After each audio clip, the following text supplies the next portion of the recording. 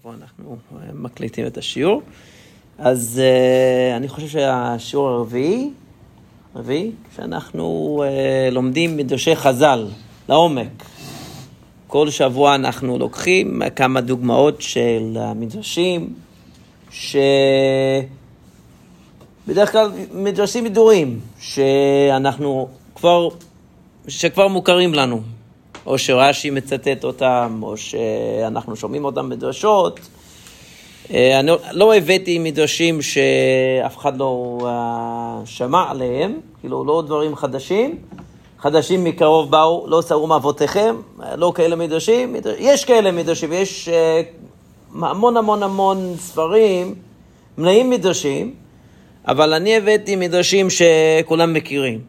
וגם השבוע, מכיוון שהתחלנו בעצם בסיפורים על אברהם אבינו, וגם בשבוע שעבר למדנו עוד סיפור על אברהם אבינו ולוט, השבוע נעבור קצת טיפה קדימה, נעבור ליצחק אבינו, או סיפור של רבקה ואליעזר.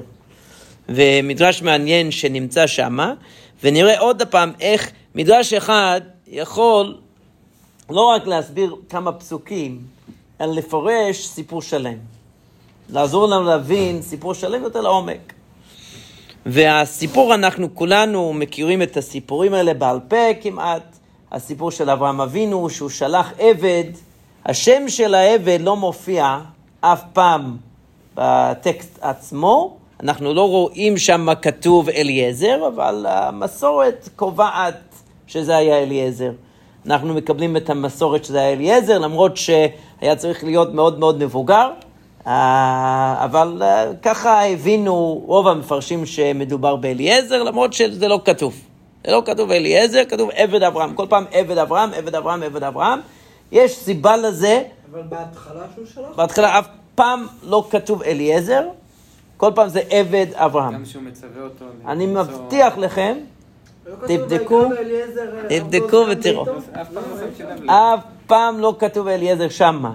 יש אליעזר במקומות אחרים. לפני זה. יש אליעזר. אברהם אבינו אמר לקדוש ברוך הוא, מה אני אעשה עם כל הברכות שנתת לי? כל מה שיש זה אליעזר. דמשק אליעזר. אין לי בן, אין לי בת, אין לי כלום, אין לי בית. אני לא יכול להוריש את הברכות שנתת לי לאף אחד. יש לי רק את אליעזר.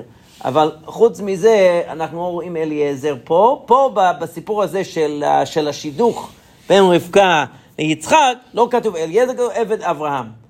חז"ל הבינו שזה אליעזר, יש אולי סיבה, לפי המדרש, למה התורה השמיטה את השם אליעזר. להכניס לו שיזכור שהוא כן, עבד.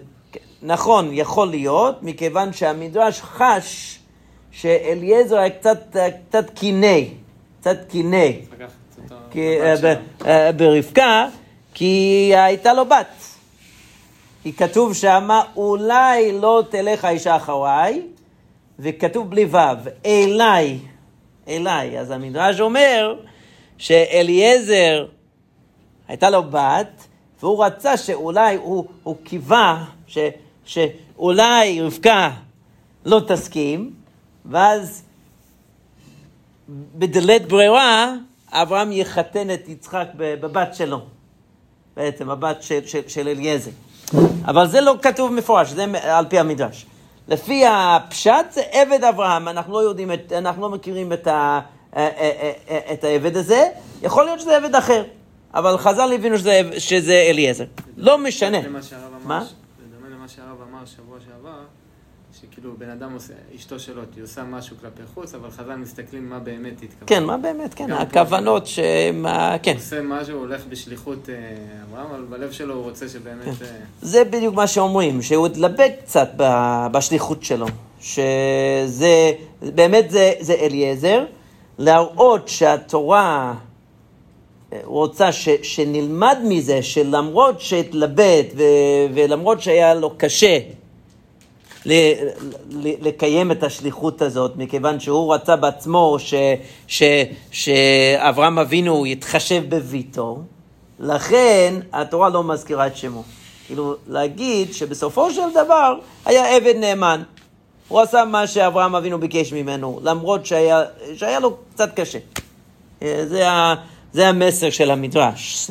לפעמים קשה לנו לעשות משהו שהוא אולי נגד האינטרסים שלנו, קצת או הרבה, אבל אנחנו עושים את זה כי אנחנו יודעים שזה הדבר הנכון, וזה הדבר הנכון למרות שהיה נגד האינטרסים שלו. אבל אנחנו רואים מהפסוק שהפסוק רומז למחשבות של אליעזר שהיה קשה לו, כי זה לא כתוב. ככה המדרש הבין. אבל זה לא המדרש שרציתי לדבר עליו היום. יש עוד מדרש, זה נמצא במדרש רבה, בראשית רבה, אבל רש"י מביא את זה, אז כולנו מכירים את המדרש הזה. אני מקווה שאליעזר או העבד, הוא מביא לרבקה מתנות. תכשיטים. נכון? אבל התורה מתארת את התכשיטים, ממש את הפרטים, את כל הפרטים. התורה מציגה לנו את התכשיטים, בדרך כלל זה לא חשוב. דברים כאלה הם לא כל כך חשובים, שהתורה צריכה להתנקד בדיוק איזה זהב וכמה זהב ואיזה תכשיט ואיזה מין תכשיט הוא נתן לזה, לא כל כך חשוב. כן. אפילו שם יש בדרך כלל איזה כמה סוגים כן, אבל ועל כל דבר ודבר המדרש אומר למה התורה מזכירה את זה, למה זה כל כך חשוב להדגיש את זה, שהיו סוגים שונים של תכשיטים. כאן התורה גם נותנת לנו המספרים. ויקח האיש נזם זהב בקע משקלו ושני צמידים על ידיה 10 זהב משקלם. ומה אומר המדרש על זה? ידוע, נכון, 2 צמידים זה רמז לשני לוחות הברית, ו10 זהב זה 10 הדיברות. ומה זה בקע? זה השקל, מחצית השקל, בקע לגולגולת, מחצית השקל. והשאלה תמיד, כל פעם, כמו שאמרתי בשיעורים הקודמים, כל פעם שאנחנו רואים שחז"ל מכניסים משהו שבמבט ראשון אין לו שום קשר לסיפור, מה הקשר בין מחצית השקל לבין הסיפור של יצחק ורבקה? מה הקשר בין 10 הדיברות לסיפור של רבקה ויצחק והחתונה שלהם והשידוך שלהם? מה הקשר? למה מכניסים את זה פה? יש הרבה מספרים בתורה. מספר 10 מופיע מלא פעמים. היו יכולים למצוא כל מיני דברים ולקשר אותם לסיפור שלנו. למה דווקא 10 הדיברות, למה דווקא מחצית השקל להכניס את זה פה פתאום? יש עוד משהו מעניין שרש"י מביא. ויאמר בת מי את תגידי נא לי, יש בית אביך מקום לנו ללין? היו לו 2 שאלות, הוא שאל אותה מי את? קודם כל מי את? ודבר שני, יש לך מקום שאני יכול להישאר שם? יש לכם אולי איזה חדר, איזה משהו? והיא ענתה לו, ותאמר אליו בת בתואל, אנוכי בן מילכה אשר ילדה לנחור, ותאמר אליו גם תבן גם מספר רב, עמנו גם מקום ללון. ומה אומר רש"י על זה? משהו די פשוט. היא ענתה הראשון ועל אחרון, שזה כל ילד יכול לראות את זה, שזה נכון. מה זה מוסיף? הוא לא הסביר, הוא נתן את העובדה. כן, אז אנחנו יכולים לראות, זה מי שקורא את התורה. וגם איזה שהיא הייתה אבל בת 3, זה יפה. כן, נכון. כן. זה עוד מדרש. זה לא כפשוטו, זה דוגמה. אני לא רציתי להיכנס למדרש הזה היום, אבל אני אגיד משהו טיפה על זה, שזה דוגמה של מדרשים שמחוברים אחד לשני. מה זאת אומרת? אם אנחנו נניח ששרה נפטרה מיד אחרי העקדה, ואנחנו יודעים בת כמה הייתה כשהיא ילדה את יצחק, בת 90, ואנחנו יודעים באיזה גיל היא נפטרה, 127, נכון? אנחנו יודעים את זה. זה אומר שבין כמה היה יצחק? 37, ומכיוון שבסוף הסיפור של העקדה קיבל אברהם בשורה שנולדה רבקה, אז זה אומר שנולדה בדיוק באותו, כאילו באותה שעה, שאז יצחק היה בן 37, ואנחנו יודעים שכשהתחתנו, הוא היה בן 40, זה כתוב, כל זה כתוב. אז אם אנחנו מניחים, מי שמניח מראש, שכל זה קרה באותו זמן, אז יצא מזה בהכרח בעצם, שהייתה בת 3. כן. זה כמו שמזה אנחנו מסיקים, שיצחק היה בן 37, כשאברהם לקח אותו לעקדה.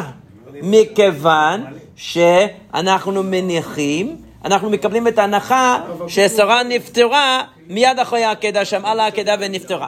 כן? כאילו, כל המדרשים האלה מחוברים, שהם לא מפורשים בכתוב. זה ששרה נפטרה בזמן כן, נכון, נכון. יש שתי הנחות שהם לא כתובים, שני הנחות שהם לא מופיעות בכתוב. שחז"ל הבין... הן לא מופיעות ביחד. כן, הם מחוברים. כאילו, כל הרעיונות האלה מחוברים אחד לשני. אם אני מקבל אחד מהם, אני חייב לקבל את השני, כאילו. אם אני מקבל את שתי ההנחות האלה, אני חייב לקבל את התוצאות מההנחות האלה. ככה זה הולך. אבל אם אני לא מקבל, זה לא כתוב. חיי שרה, פרשת חיי שרה, נכון שאנחנו רואים פרשת חיי שרה מיד אחרי העקדה, אבל לפעמים יש פרשיות בתורה, ויש, כן, לא רק מוקדם ומאוחר, יש לפעמים פער של 30 שנה, של 40 שנה, של מי יודע מה. אברהם אבינו היה בן 80 ומשהו, ופתאום הוא בן 90 ומשהו. זה קורה. לא כל מה שכתוב ככה, צמוד, זה לא אומר תמיד שזה קרה באותו זמן. אז אנחנו חייבים לקבל את ההנחות האלה, והאמת היא שהרמב"ם לא קיבל את המדרשים האלה. איך אני יודע את זה? בנו כותב, רבי אברהם בן הרמב"ם כותב, אבא שלי דחה את המדרשים האלה בשתי ידיו. שהוא כותב. איפה כותב? בפירושו לתורה. יש לו פירוש על... אין לנו את כל הכתב יד, זה חלקים שאין לנו, אבל לא, הוא כתב פירוש על ספר בראשית וספר שמות. רוב הפירוש אין לנו היום. אולי בעתיד נמצא, נגלה באיזה מקום, באיזה מערה, משהו, את כתבי היד. מה שיש לנו, קטעים מהפירוש, והוא כותב שם שאבא שלו קיבל את המדרשים האלה, שיצחק היה בן 37 בשעת העקדה, ושרבקה הייתה בת 3, הוא לא קיבל את המדרשים האלה, הוא אמר שזה לא הפשט. וגם אבן עזרא, יש מלא מפרשים שלא מקבלים את זה. מה הבעיה להתחתן ולקנות? הם היו קונסים את כן, אנחנו לא באים לשלול את המדרשים האלה, רק להגיד שזה לא הפשט ולא חייבים לקבל. אנחנו לא חייבים כי יש מדרשים אחרים, ויש גם פירושים אחרים שהם גם, שהם לגיטימיים גם. לא חייב, אנחנו לא חייבים לקבל את המדרשים האלה כפשוטו של מקרא. זה הכל. אני אומר שהמדרש לא סותר את המציאות. לא סותר. אנחנו לא חייבים לשלול ולא חייבים לקבל. הוא בעצם רוצה להגיד שבעצם יצחק היה יותר קטן בזמן העקדה, ואז בעצם רבקה הייתה יותר גדולה. לפי פשוטו של מקרא, הפשט שהיה ילד קטן. כאילו בן 10 נגיד. כן, אפילו פחות, כן. הוא אומר לאבא שלו, הנה העצים, איפה עשה? אבא שלו אומר, השם יביא. כן, שאלות של ילד, כן, שאלות של ילד. בן 37 שואל את אבא שלו, איפה הוא עשה? ואבא אומר, השם יביא לנו. רגע, וזה בעצם הרמב"ן? הרמב"ם. הבן שלו גם. כן, הבן שלו מביא בשמו, שהוא לא קיבל את המדרשים האלה כפשוטו שלו. וגם אבן עזרא כותב את זה, יש מלא מפרשים שלא מקבלים את זה, זה בסדר. אתה רואה שהרבה פעמים חז"ל, כשהם אומרים את זה כרעיון. כן, זה רעיון, זה לא תמיד פשוטו של מקרא, זהו.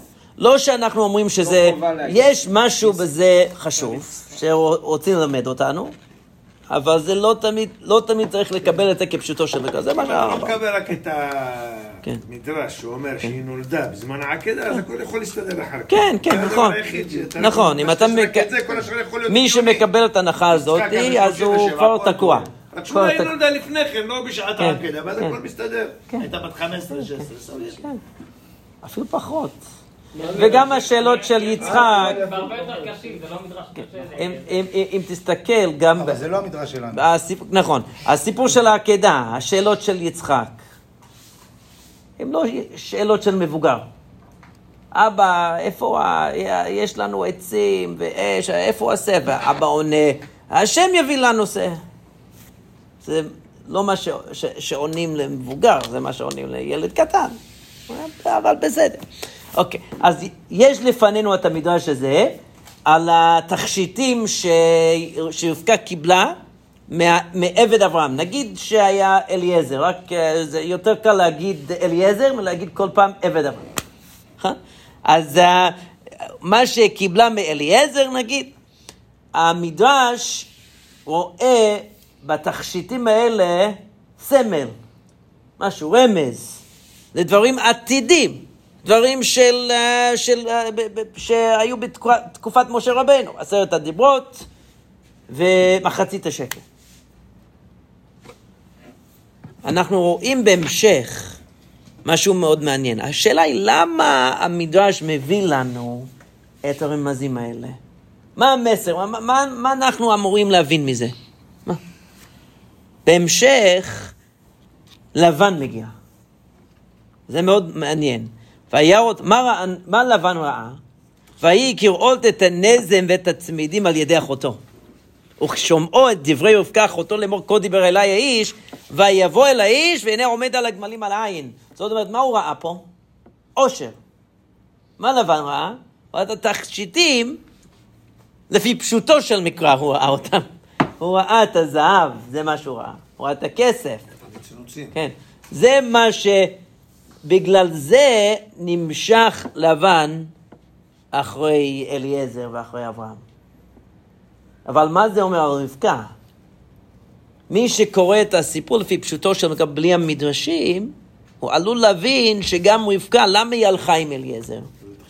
למה היא עניינה בכל להצטרף למשפחתו של אברהם אבינו? למה היא רצתה לעזוב את המשפחה שלה וללכת למקום שהיא לא מכירה, ולהתחתן עם מישהו שאף פעם היא לא פגשה? למה היא רוצה ללכת? אז אפשר להבין שראתה גם את התכשיטים ואת הזהב, ופתאום היא דמיינה שיש שם, זה לא דמיון, זה נכון, שהולך למקום עם... מהפסוקים לא משמע ככה, שואלים אותה, תלכי עם האיש הזה, אומרת תלך. כן. כאילו בלי קשר לתכשיטים בלי קשר, מבחינתנו כן, אבל השאלה... התכשיטים האלה יותר בשביל המשפחה שזה, כאילו כבוד. אבל אני חושב שזה מה שהמדרש מלמד. זאת אומרת, בלי המדרש... כן, זה החידוש של המדרש, כי לפי הפשט היה אפשר להבין שכמו שלבן הסכים, או בתואל, הם הסכימו לשידוך של רבקה ויצחק בגלל הכסף ובגלל מה שראו מבחינה גשמית, אנחנו גם עלולים לטעות ולחשוב שרבקה הסכימה. למה ילדה קטנה פתאום רוצה לעזוב את המשפחה שלה? רוצה ללכת אחרי מישהו שהיא לא הכירה, שהיא פגשה אתמול. כן. אבל אפילו בזמנם, שללכת המרחק כזה... זה לא היה בלי... זה ללכת לבן משפחה, למשפחה. אבל היא לא מכירה, והם גם רצו לדחות את זה. כדי שתגדל אולי. כן, אולי שתגדל, או שאולי היו עוד משא ומתן לגבי הכסף, לגבי מי יודע מה, שרצו לדחות את זה קצת. בהמשך של הפסוקים, רואים שהולכת איתה את המינקת. כן. וילדה בדשא לא צריכה מינקת, אז זה כן מסתדר עם זה שהייתה... כן, יכול להיות, או כן, יכול להיות. אני לא, כמו שאמרת, אני לא דוחה את המדרש בעצמי, אני אומר שהרמב"ם אמר... המדרש יודע, אם יש מינקת, כנראה שכן... כן, אבל זה אפילו מחזק את דברי המדרש, כי לבת 3, להבין דבר כזה, ללכת ולעזוב את המשפחה שלה, זה לא, אפילו אז בזמנם, בת 3, זה לא פשוט. אז המדרש, אני חושב, מדגיש את העניין הזה, שמה שרבקה ראתה, זה ההזדמנות רוחנית, לקחת חלק בהקמת עם קדוש. היא ראתה את העתיד של אברהם אבינו, הבינה שאברהם אבינו רוצה להקים עם קדוש, 10 הדיברות, מחצית השקל, שמהכסף של מחצית השקל בנו את המשכן בעצם. כל הרמזים האלה, הם קשורים לעתיד של עם ישראל. לכל החלום של אברהם אבינו, מה שהוא רצה להקים, מה שהוא רצה לייסד. וכדי להבין את זה, צריך מישהו מאוד פיקח. מישהו עם הבנה רוחנית עמוקה. ואני חושב שבגלל זה רש"י גם אומר, היא ענתה על ראשון ראשון ועל אחרון אחרון. מאיפה הוא לקח את זה? זה פרקי אבות. זה ציטוט מפרקי אבות. פרקי אבות, הרשימה של תכונות, של מידות החכם. אחת ממידות החכם, זה עונה על ראשון ראשון, ועל אחרון אחרון. זאת אומרת, מה זאת אומרת? שרבקה הייתה חכמה. הייתה ילדה פיקחת. לא משנה הגיל שלה. הייתה ילדה פיקחת. הבינה משהו יותר לעומק ממה שהבינה המשפחה שלה. המשפחה שלה נמשכה אחרי זה בגלל הכסף. הם ראו בזה ההזדמנות להצטרף למשפחתו של אברהם אבינו, או לחזק את הקשר שלהם עם אברהם אבינו, כי ראו בזה עושר וכבוד, וכל מה שאברהם אבינו רכש במהלך השנים, שאנחנו כבר יודעים מפרשת לך לך ופרשת וירא משהו, איך שהוא גדל ואיך שהוא הוא עלה לרמה של כבוד ועושר. והם ידעו את זה, רצו לקחת חלק בזה מבחינה גשמית. אבל רבקה, היא התמקדה בצד הרוחני של אברהם אבינו, בעתיד הרוחני, של לקחת חלק בהקמת עם ישראל. זה משהו שונה לגמרי ממה שעניין את לבן ואת בתואל. ואנחנו רואים את זה גם בהמשך, שאנחנו יודעים, זה דבר מאוד מפורסם וידוע, שהסיפור של הפגישה בין אליעזר לרבקה מופיע פעמיים. פעם אחת כשתרחש, ופעם שנייה כשהוא מספר את הסיפור ללבן ולבתואל. ליד השולחן, כשיושבים והוא מספר להם את כל הסיפור. ומעניין מאוד מה הוא אומר להם, ומה הוא קצת משנה.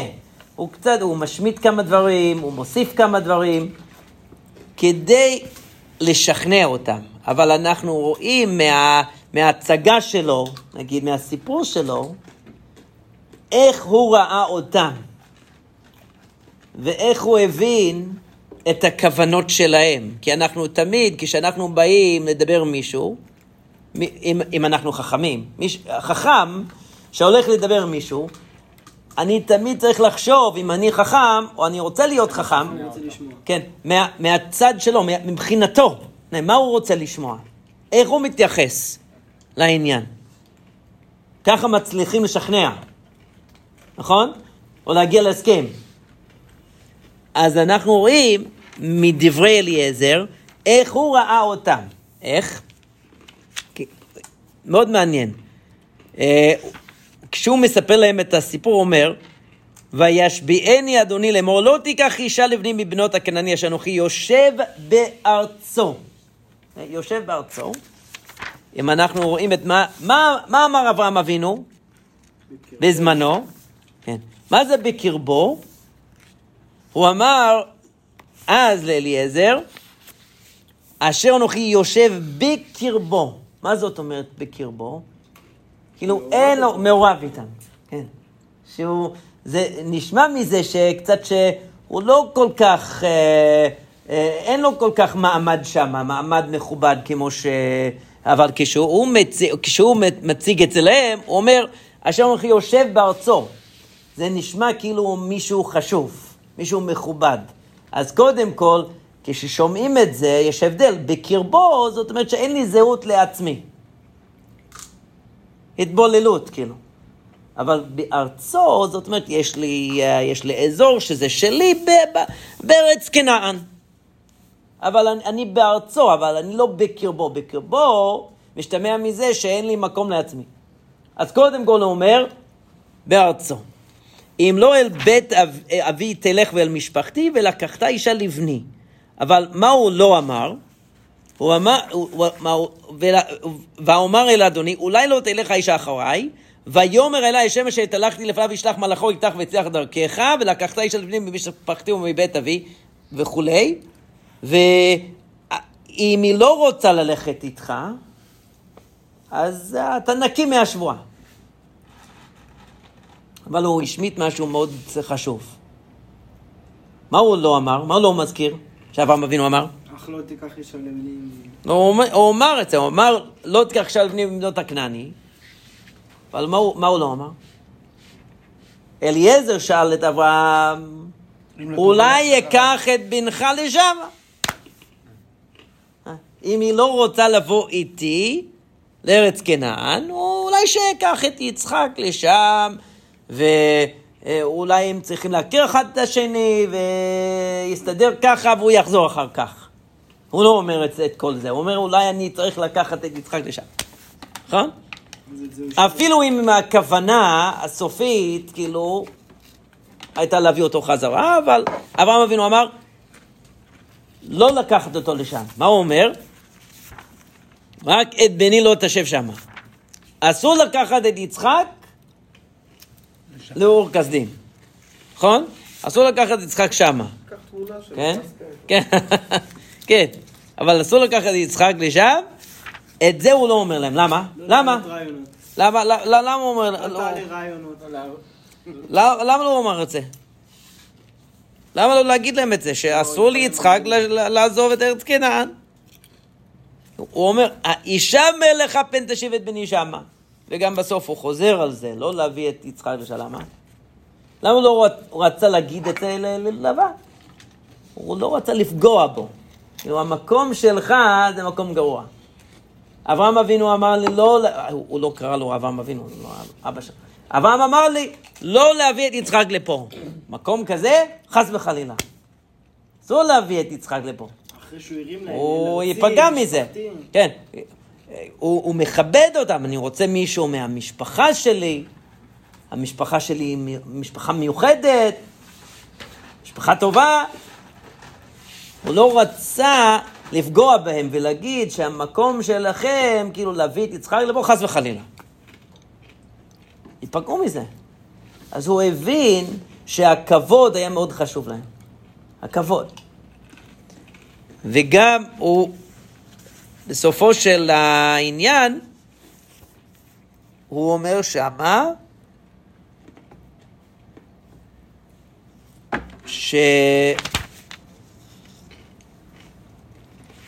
בסופו של הוא גם כשהוא מתאר את המתנות,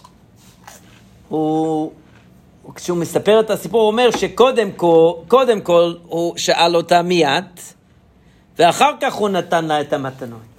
כאילו, שלא יחשבו שזה איזה איש דתי משוגע, שנתן את המתנות בלי לוודא שזאת האישה הנכונה.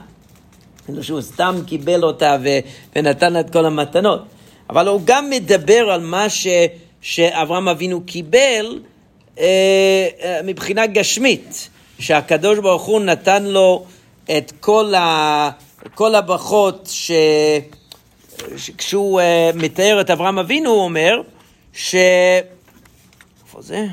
והשם ברך את אדוני מאוד ויגדל וייתן לו צאן ובקר וכסף וזהב ועבדים ושפחות וגמלים וחמורים.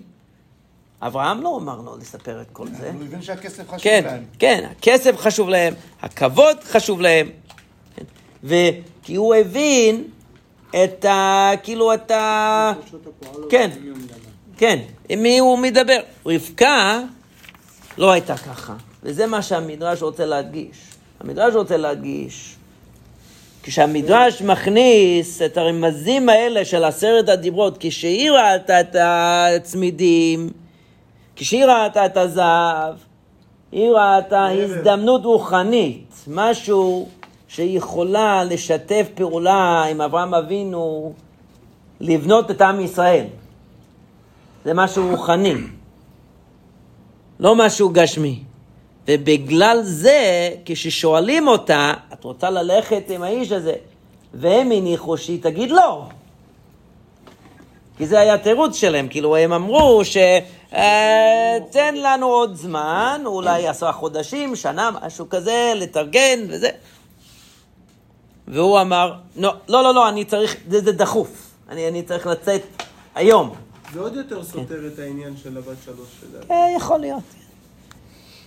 אפשר להביא רעיון לכאן ולכאן. אבל זה עוד יותר סותר, כי אם הוא פדה ממהר, הוא רוצה לקחת אותך. כן, מתייעצים בילדה בת 3. לא, שהיא מוכנה לחתונה. פעם היה נהוג, גם לא לפני 3,000 שנה, לפני... שידוכים היו עושים. משדכים לפני בכלל שהיא... אבל לא חתונה. בגיל 3 היו עושים כדי שהערבים לא ייקחו את כן, היו עושים את זה גם בפרס, כן, באיראן. גם בתימן. כן, משדכים את ה... כן. אבל כאן כתוב שמה? אז בעצם מה הוא אמר? מה הוא הבין? מה אנחנו מבינים מהסיפור? שרבקה, כל הכוונה שלה, מה שהמדרש רוצה שנבין, זה ההבדל שיש בין לבן ובתואל, ומה גרם להם להימשך אחרי אברהם אבינו, לבין רבקה שהדברים הרוחניים היו הגורמים שבגללם היא נמשכה אחרי אברהם אבינו. וזה מה שהמדרש רוצה. אז כל פעם שהמדרש, זה חשוב, עוד הפעם, שכל פעם שהמדרש מביא משהו מהעתיד, מהעבר, משהו שלא קשור לקונטקסט של הסיפור, אנחנו צריכים לחפש את הקשר שיש, או את המסר שיש.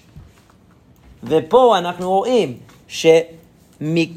שבזכות המדרש בעצם, בזכות המדרש הזה, אנחנו יכולים להבין את משהו, את הרובד של הסיפור, שזה קצת יותר עמוק.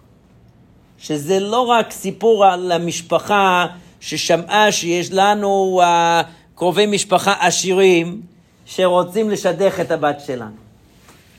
זה מה שכתוב במבט ראשון. מי שקורא את הסיפור, במבט ראשון זה מה שהוא קורא, זה מה שהוא מבין. המדרש מוסיף על זה, מוציא את ה... כן, בדיוק. שלא לטעות ולהבין שרבקה הייתה כמו המשפחה שלה. היא הייתה באמת שונה. והערכים שלה היו שונים. והכוונות שלה היו שונות. רואים את זה אבל כבר מההתחלה איתה, מכל השיח שלה, כן. מכל מידת החסד, רואים כבר שהיא שונה. כן, יכול להיות כן. כן. כבר כאילו מדביק את הסיפור של המדרש ביחד עם הפשט. נכון שהם מדייקים את זה בפשט.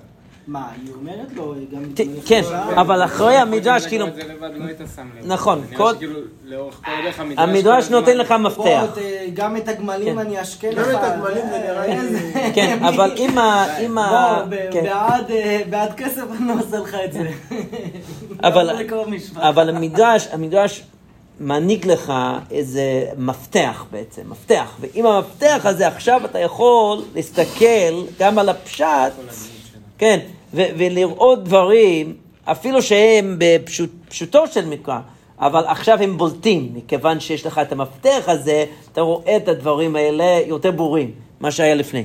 עכשיו שיש לך את המפתח הזה, כאילו כשהמדרש מדגיש את ההבדלים האלה, ואני חושב שגם זה חשוב גם שיש לנו כמו את הניגוד שיש בין התגובה של רבקה לבין התגובה של לבן, אנחנו לא רואים את זה, זה לא כל כך ברור בלי המדרש. המדרש מדגיש את זה, כדי שנבין את זה לעומק, מה ההבדלים, איזה הבדלים יש בין התגובה של רבקה לתגובה של לבן. אבל מאז יש לנו את המפתח הזה, אז אנחנו גם רואים את השיחה בין אליעזר לבין לבן אחרת. אנחנו רואים את כל הסיפור אחרת, מכיוון שיש לנו את המפתח הזה, ואנחנו עכשיו מחפשים עוד ראיות בפסוקים שמראים את הגדולה של רבקה בעצם, לעומת האופי של לבן ושל בתואל. אבל בלי המדרש אולי לא היינו שמים לב לכל ההבדלים האלה. אז ההבדלים נהיו בולטים יותר בזכות המדרש. בגלל המדרש. המדרש מלמד אותנו שיש משהו כאן יותר לעומק, שבעזרת ההבנה הזאת אנחנו יכולים עכשיו לקרוא את הפסוקים באופן אחר. וזה משנה, זה בעצם מחדש את כל הסיפור. זה מביא לנו את הסיפור כאילו באור חדש, מה שלא ראינו לפני. עכשיו אנחנו רואים את כל הסיפור הזה. כל הסיפור הזה מספר לנו שלמרות שרבקה הייתה בעצם ממשפחה של רשעים, למרות שרבקה הייתה, גדלה בעצם בסביבה לא כל כך טובה, ונחשפה לערכים לא כל כך טובים, וככה חינכו אותה, למרות זאת הייתה צדיקה, ראויה לביתו של אברהם אבינו, ראויה להתחתן. שזה מעלה את הקושייה על אברהם. כן. למה הוא שלח אותו לשם? אתה לא מכיר את ועוד קושייה, למה יעקב? השאלה הזאת, אברבנאל מעלה את השאלה הזאת. כי בסופו של דבר, היו עובדים עבודה זרה שמה, והיו עובדים עבודה זרה בארץ כנען. אברבנאל מעלה את השאלה הזאת. כן.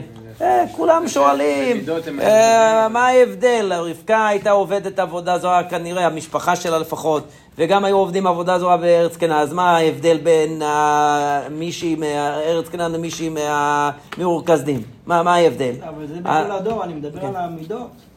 כן, אבל המידות, מה זה אומר המידות של חסד והכנסת אורחים? מה זה אומר? זה אומר שאני מסתכל על התמונה הגדולה. אני מסתכל מחוץ לעצמי.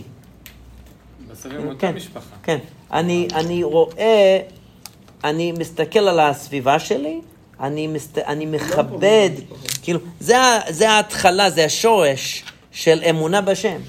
מי שלא רק מסתכל על עצמו ודורג לעצמו, שדורג לאחרים, זה כבר אומר שאני רואה דברים חוץ ממני, שיש להם ערך, שיש להם חשיבות. אני מייחס חשיבות גם לאנשים חוץ ממני, גם לדברים חוץ ממני, גם לחיות וגם לגמלים. אני גם דואג גמלים.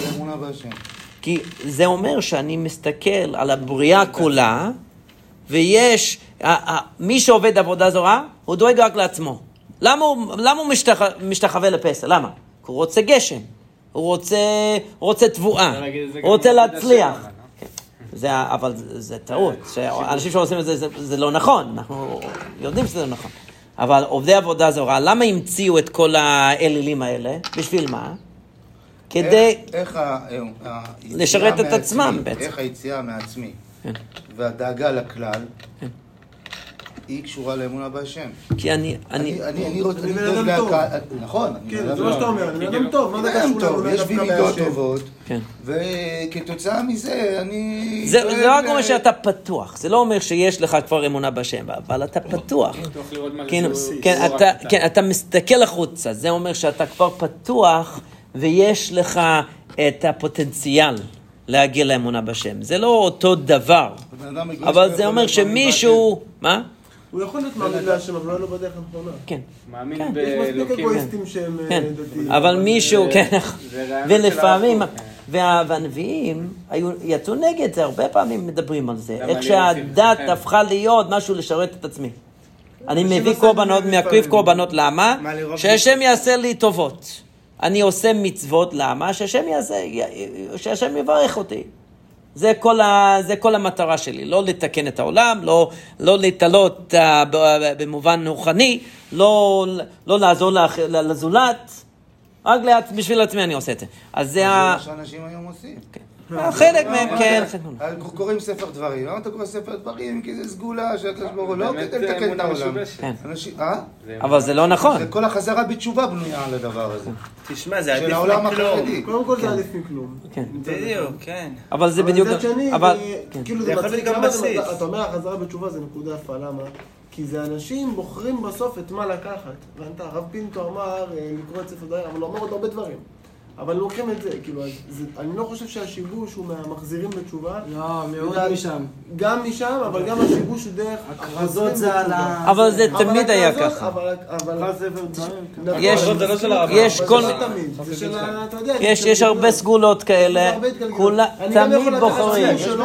אני יכול לקחת ציור שלו ולרשום דברים למטה ולקרוא את העמוד. תמיד בוחרים את הדרך הכי קלה. אתה יודע, תמיד זה. יפה, לא, אבל גם אצל המחזירים, הם כאילו לפעמים, הם נוגעים לך בנקודות הנמוכות יותר. נכון, המחנה המשותף הנמוך ביותר. אנחנו תמיד בוחרים את הדרך הכי קלה שיש. מתוך שלא לשמה, בסוף יבוא לשמה. זה תמיד ככה. הוא דואג לעצמו, ואיך לא מקיים מצוות, כדי שבעתיד מקיים מצוות כדי להטיף לזולת. כדי להאמין באמת. זה מה שנקרא העושה שלא לשמה. כן, עושים שלא לשמה, בסופו של דבר יגיע לרמת לשמה בעזרת השם. כאילו אם הוא הולך וממשיך ומתחזק, אז בסופו של דבר הוא יעשה את זה לכוונות הנכונות. מפתה כל אחד על פי דרכו, ילד עם שוקולדים ומבוגר לשיעור תורה עם... הרמב"ם מדבר על זה גם. צריך לדעת גם איך לקרב. מה? על כהני עבודה זרה שהם היו אומרים להם תעבדו את האלילים ותקבלו גשם. כן, זה מה שהיה. שקוראים את זה שם ברמב"ם, זה נשמע שאומר כאילו גם ביד. אבל הרמב"ם מדבר על זה בהלכות תשובה, בסוף ההלכות תשובה. הוא לא הדתי המושלם, מי מחזיר אותו בתשובה? לא משנה, אבל אם אומרים לך שמאמין בהשם זה לא העיקר שלו. אבל זה... ברור שלא. אבל השאלה... לא, אבל מה הוא... הרמב"ם מדבר אתה באידיאל שלך רוצה לקרב את עם ישראל שלא שומע אותו זאת, כן או לא? הוא אומר בזכותך, בזכות מה שאמרת לו, אם אמרת לו, נגיד, תשמור שבת, תקבל הצלחה בלוטו. לא משנה, אבל הוא שמר שבת. הזכות הזאת היא קיימת. כן, אז אני מבין את הבסיס הזה, אני לא אומר שזה כלום. אני אומר שצריך לא פה ולא שצריך לדעת לשלם. הרמב"ם מביא משל יפה, משל יפה, זה שכר ועונש. הוא מביא בהקדמה לפרק חלק, הוא מביא משל יפה. הוא אומר שמישהו רוצה ללמד ילד קטן, מה הוא אומר? תקרא את הפסוק הזה, אביא לך סוכריה. זה מה שאנחנו עושים פה. תגיע לבית הכנסת, סוכריה, מירקי, מה שיש. מה שיש. יותר מבוגר, לא כל כך מעוניין בסוכריות, אולי נעליים, בגדים, משהו צעצועי, אז כן. ומה אומרים למבוגר? פרנסה, זה, תעשה את זה. אנשים יכבדו אותך אם תלמד תורה, זה מה שהרמב"ם אומר. אנשים יכבדו אותך אם תלמד תורה. יאמרו עליך דברים טובים. לך מעמד. כן. אז הוא אומר שכל זה, כל השלבים האלה אנחנו עוברים. כן, אבל זה לא התחנה הסופית. כאילו, התחנה האחרונה זה לעשות את זה לשמה. אבל אנחנו, כאילו, כל מי שמתחיל, הוא צריך משהו, מוטיבציה, הוא צריך משהו כן, ולהתחיל את התהליך. ועם ילדים אנחנו רואים את זה, אבל אנחנו גם ילדים, כן, יחסית. כאילו, אנחנו כולם, כן, של החיים. אז הרמב"ם אומר את זה בפרק חלק, הוא גם אומר את זה בהלכות תשובה, שהרבה אנשים מבינים שהתורה אומרת, תשמור שבת או תקיים מצוות ותקבל ברכות גשמיות. וככה הם מבינים, אני צריך לשמור את זה כדי לקבל את השכר שכתוב בתורה. הוא אומר שזה נכון שנקבל את השכר הזה אם נשמור שבת, אם נשמור ונקיים את כל המצוות וכו'. אבל זה מישהו לא מבין כל כך, הוא חושב שהמטרה היא השכר הגשמי. כן, אבל זה הפוך. זה האמצעי. זאת אומרת, מי שהולך בדרכי התורה, הקדוש ברוך הוא נותן לו את מה שהוא צריך להמשיך בזה. כי התורה, לימוד תורה וקידוש השם וקיום המצוות, זה המטרה. אבל בלי לחם, בלי פרנסה, בלי בריאות, בלי כל הדברים האלה, אז זה בלתי אפשרי. מה? הוא אומר ש... כן, הוא מדבר על זה גם. הוא אומר, עולם הבא, כן. גם הרמב"ם וגם הרמב"ן אומרים אותו דבר בעצם. גם שכר ועונש לא כתוב בתורה חוץ מזה. שכר ועונש גשמי כתוב. הרמב"ם מדבר על עולם הבא גם בהלכות תשובה בסוף. גם הרמב"ן אומר אותו דבר בעצם. הוא אומר שמכיוון שעולם הבא אנחנו קודם כל, אנחנו לא יכולים לדמיין בדיוק מה זה עולם הבא, מכיוון שזה דבר רוחני, זה כמו שאנחנו לא יכולים לצייר, כאילו בדמיונות שלנו, אנחנו לא יכולים לראות מה זה מלאך, מה זה כל דבר רוחני, מוחלט, אפשר לדמיין. אז אותו דבר העולם הבא. הוא אומר, כמו שהדגים שחיים במים, לא יכולים לדמיין מה זה לחיות בארץ, אז אותו דבר, אנחנו שחיים ככה עם גוף ונפש, אנחנו לא יכולים לדמיין מה זה לחיות בצורה רוחנית מוחלטת. כן, אבל זה לא שולל את עצם הרעיון של עולם הבא. יש דבר כזה עולם הבא, בטח, כן, יש, אבל... אז זה גם מתכתב משכר שלא... כן, אבל הוא אומר, וגם הרמב"ן אומר משהו מאוד יפה, בכמה מקומות הרמב"ן בפירוש התורה אומר את זה, שהעולם הבא זה בעצם המשך החיים הרוחניים של העולם הזה. מי שיש לו חיים רוחניים טובים פה, הוא מה שיש לו רוחני בעולם הזה, זה ממשיך לעולם הבא, זהו, זה טבעי, זה דבר טבעי, זה מה שהרמב"ן אומר. הרמב"ן אומר שהסיבה שהתורה לא מדברת על עולם הבא, זה מכיוון שהעולם הבא זה דבר טבעי.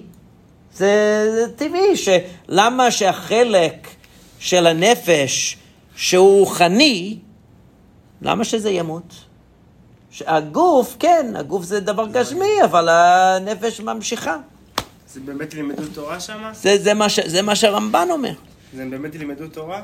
מה? בגן עדן? כן. אבל בגלל זה מה, איך כינו, חז"ל כינו את עולם הבא? ישיבה של מעלה. כן? לא שלומדים שם כמו שלומדים פה, זה לא אותו דבר, אנחנו לא יכולים לדמיין, אבל הם רצו להביא לנו איזו דוגמה של דבר רוחני, טהור, דבר רוחני, כן, הכי רוחני שיש בעולם הזה זה לימוד תורה, זה הכי רוחני שיש, אז לקחו את הדוגמה הזאת, להביא לנו דוגמה, קצת לדמיין מה זה עולם הבא, אבל לא שזה כאילו לפי האמת, שזה עולם הבא זה ישיבה, אבל כדי שנבין. שמעתי פעם סיפור מצחיק, היו אומרים שמה זה, שהעולם הבא, גן עדן וגיהנום זה אותו דבר. איך זה יכול להיות? שזה שיעור אינסופי, שיעור תורה אינסופי. אז לצדיקים זה גן עדן, אבל לרשעים זה גיהנום. שיעור תורה אינסופי. שיעור צדיק ואימפרקטיבי. כן. אבל בסופו של דבר זה מאוד חשוב, זה מה שהנביאים תמיד ניסו ללמד אותנו, לא הצליחו, עד היום לא הצליחו, אבל זה המסר של הנביאים, ישעיהו וירמיהו, לא לעבוד את השם כדי לקבל את הברכות הגשמיות, לא לחשוב על עצמנו בעבודת השם, וזה בדיוק מה שהיו עושים, הקריבו קורבנות, וחשבו שאני נתתי משהו לשם, אז איפה השכר שלי? אני קרבתי בשביל השם, כאילו אני נותן משהו לשם, אז אני מצפה משהו בחזרה. כן, זה ככה חשבו, וזה בעצם כל הרעיון של עבודה זרה, זה הכל מבוסס על זה. שהם לא עובדים את העבודה זרה שלהם כי הם רואים איזה משהו גדול ומשהו מיוחד ומשהו שמעריצים את העבודה הזרה שלהם לשמה. אין דבר לשמה בעבודה זרה. הכל זה כדי לקבל ברכות או לשמור על עצמם מהזק, מכל דברים, ממחלות ודברים כאלה. זה כל הכוונה בעבודה זרה. אין להם כאילו רעיון של לשמה בעבודה זרה. ואני דיברתי על זה בשבת דווקא, דיברתי על המזוזה, מה שהרמב"ם כותב על המזוזות. שהמזוזה של להוסיף שמות של מלאכים, שהיו מוסיפים שמות של מלאכים במזוזות. בפנים היו מוסיפים, כותבים את השמות של המלאכים, אבל לא רק שזה פסול, אלא שהוא לוקח דבר שצריך להיות דבר רוחני, והופך את זה לדבר שמשרת את חייו הגשמי בעצם, שהוא רוצה לקבל, כאילו זה קמע, הוא אומר שהוא הופך את המזוזה לקמע, כאילו זה שומר על חייו הגשמיים, ולא על חייו הרוחניים. גם לגבי כאילו כל הקמעות וזה, זה גם בעייתי? זה עניין אחר לגמרי, אבל הוא אומר לגבי המזוזה, שמה הרעיון של מזוזה? שכל פעם שאני רואה מזוזה אני זוכר את משהו באמת חשוב, שאין דבר בעולם שקיים לעד, חוץ מהקשר שיש לי עם בורא עולם. זה הדבר היחיד שיש לי שקיים לעד. זה מה שהרמב"ם אומר, שכל פעם שאני רואה מזוזה אני צריך לחשוב על זה. אז מה השמירה של המזוזה? השמירה הרוחנית בעצם. כתוצאה משמירה רוחנית, יש גם שמירה גופנית וגשמית כמובן, אבל זה לא העיקר של המזוזה, שהמזוזה כמו קמע ששומר עליך מבחינה גשמית. זה לא ככה משהו, כאילו משהו כמו קמע, כמו הקסם, משהו כזה. אז לא. אז והוא אומר שם, ואני הבאתי את הסיפור של אונקלוס הגר, שהסיפור מפורסם, שאונקלוס הוא התגייר, וכל פעם ששלחו משלחת של שוטרים להביא אותו לרומי, הרומים שלחו, הוא היה, כן, אז כל פעם ששלחו להביא אותו ולשים אותו בכלא, אז הוא התחיל לדבר עם השוטרים דברי תורה, והוא גייר גם אותם. אז בפעם הראשונה, זה סיפור שמובא במסכת העבודה זרה, בפרק הראשון של מסכת העבודה זרה. בפעם הראשונה הם התגיירו, אז המלך או מי שהיה אחראי, הוא אמר לשוטרים, לקבוצה השנייה, לא לדבר איתו, אסור לדבר איתו, אל תגיד לו אף מילה. אז הם כאילו הלכו ותפסו אותו, והוא התחיל לדבר איתם, והם ענו, והם גם התגיירו. כאילו הוא התחיל את השיחה, והם התגיירו. אז בפעם השלישית המלך אמר, אפילו אם הוא, כן, לא לענות, לא להגיד שום דבר, כלום. אז הם לא אמרו לו שום דבר, הוא לא אמר, אבל כשיצאו מהבית, כאילו תפסו אותו, יצאו מהבית, הוא נשק את המזוזה. וזה הבסיס שלה, זה המקור של המנהג, לנשק את המזוזה. אז היו יוצאים, הוא נשק את המזוזה, ושאלו אותו, למה עשית את זה? למה פתאום, הוא אמר, מלך בשר ודם, הוא יושב בפנים, והשומרים יושבים בחוץ. אבל הקדוש ברוך הוא, עבדיו יושבים בפנים, והוא שומר אותם מבחוץ. והתגיירו. וזה סוף הסיפור, לא ניסה עוד פעם. כן, הוא ידע איך לשכנע. אבל הרמב"ם מסביר את זה בעצם, שאנחנו צריכים להבין שהשמירה היא שמירה רוחנית, קודם כל. ומתוך השמירה הרוחנית, שאנחנו מתחזקים ברוחניות, אנחנו מקבלים גם את השמירה הגשמית. אבל זה הדבר השני, זה לא הדבר הראשון. זה לא המטרה, זה אמצעי שעוזר לנו בעבודת השם, שנמשיך בעבודת השם, וזה בדיוק מה שרבקה הבינה, שכל הדברים האלה, העושר והכבוד וזה, כל זה לשמש את המטרה העליונה של עבודת השם, קידוש השם והקמת עם השם, ובניגוד להבנת הלבן ולערכים שהיא נחשפה להם בבית שלה, אלה הערכים של אברהם אבינו, ובשביל זה, בזכות זה שהיא הצטרפה למשפחה של אברהם אבינו, והתחתנה עם יצחק, וככה היא זכתה להיות אחת האימהות. זה הסיפור, אבל כל זה בעצם נובע מהמדרש הזה.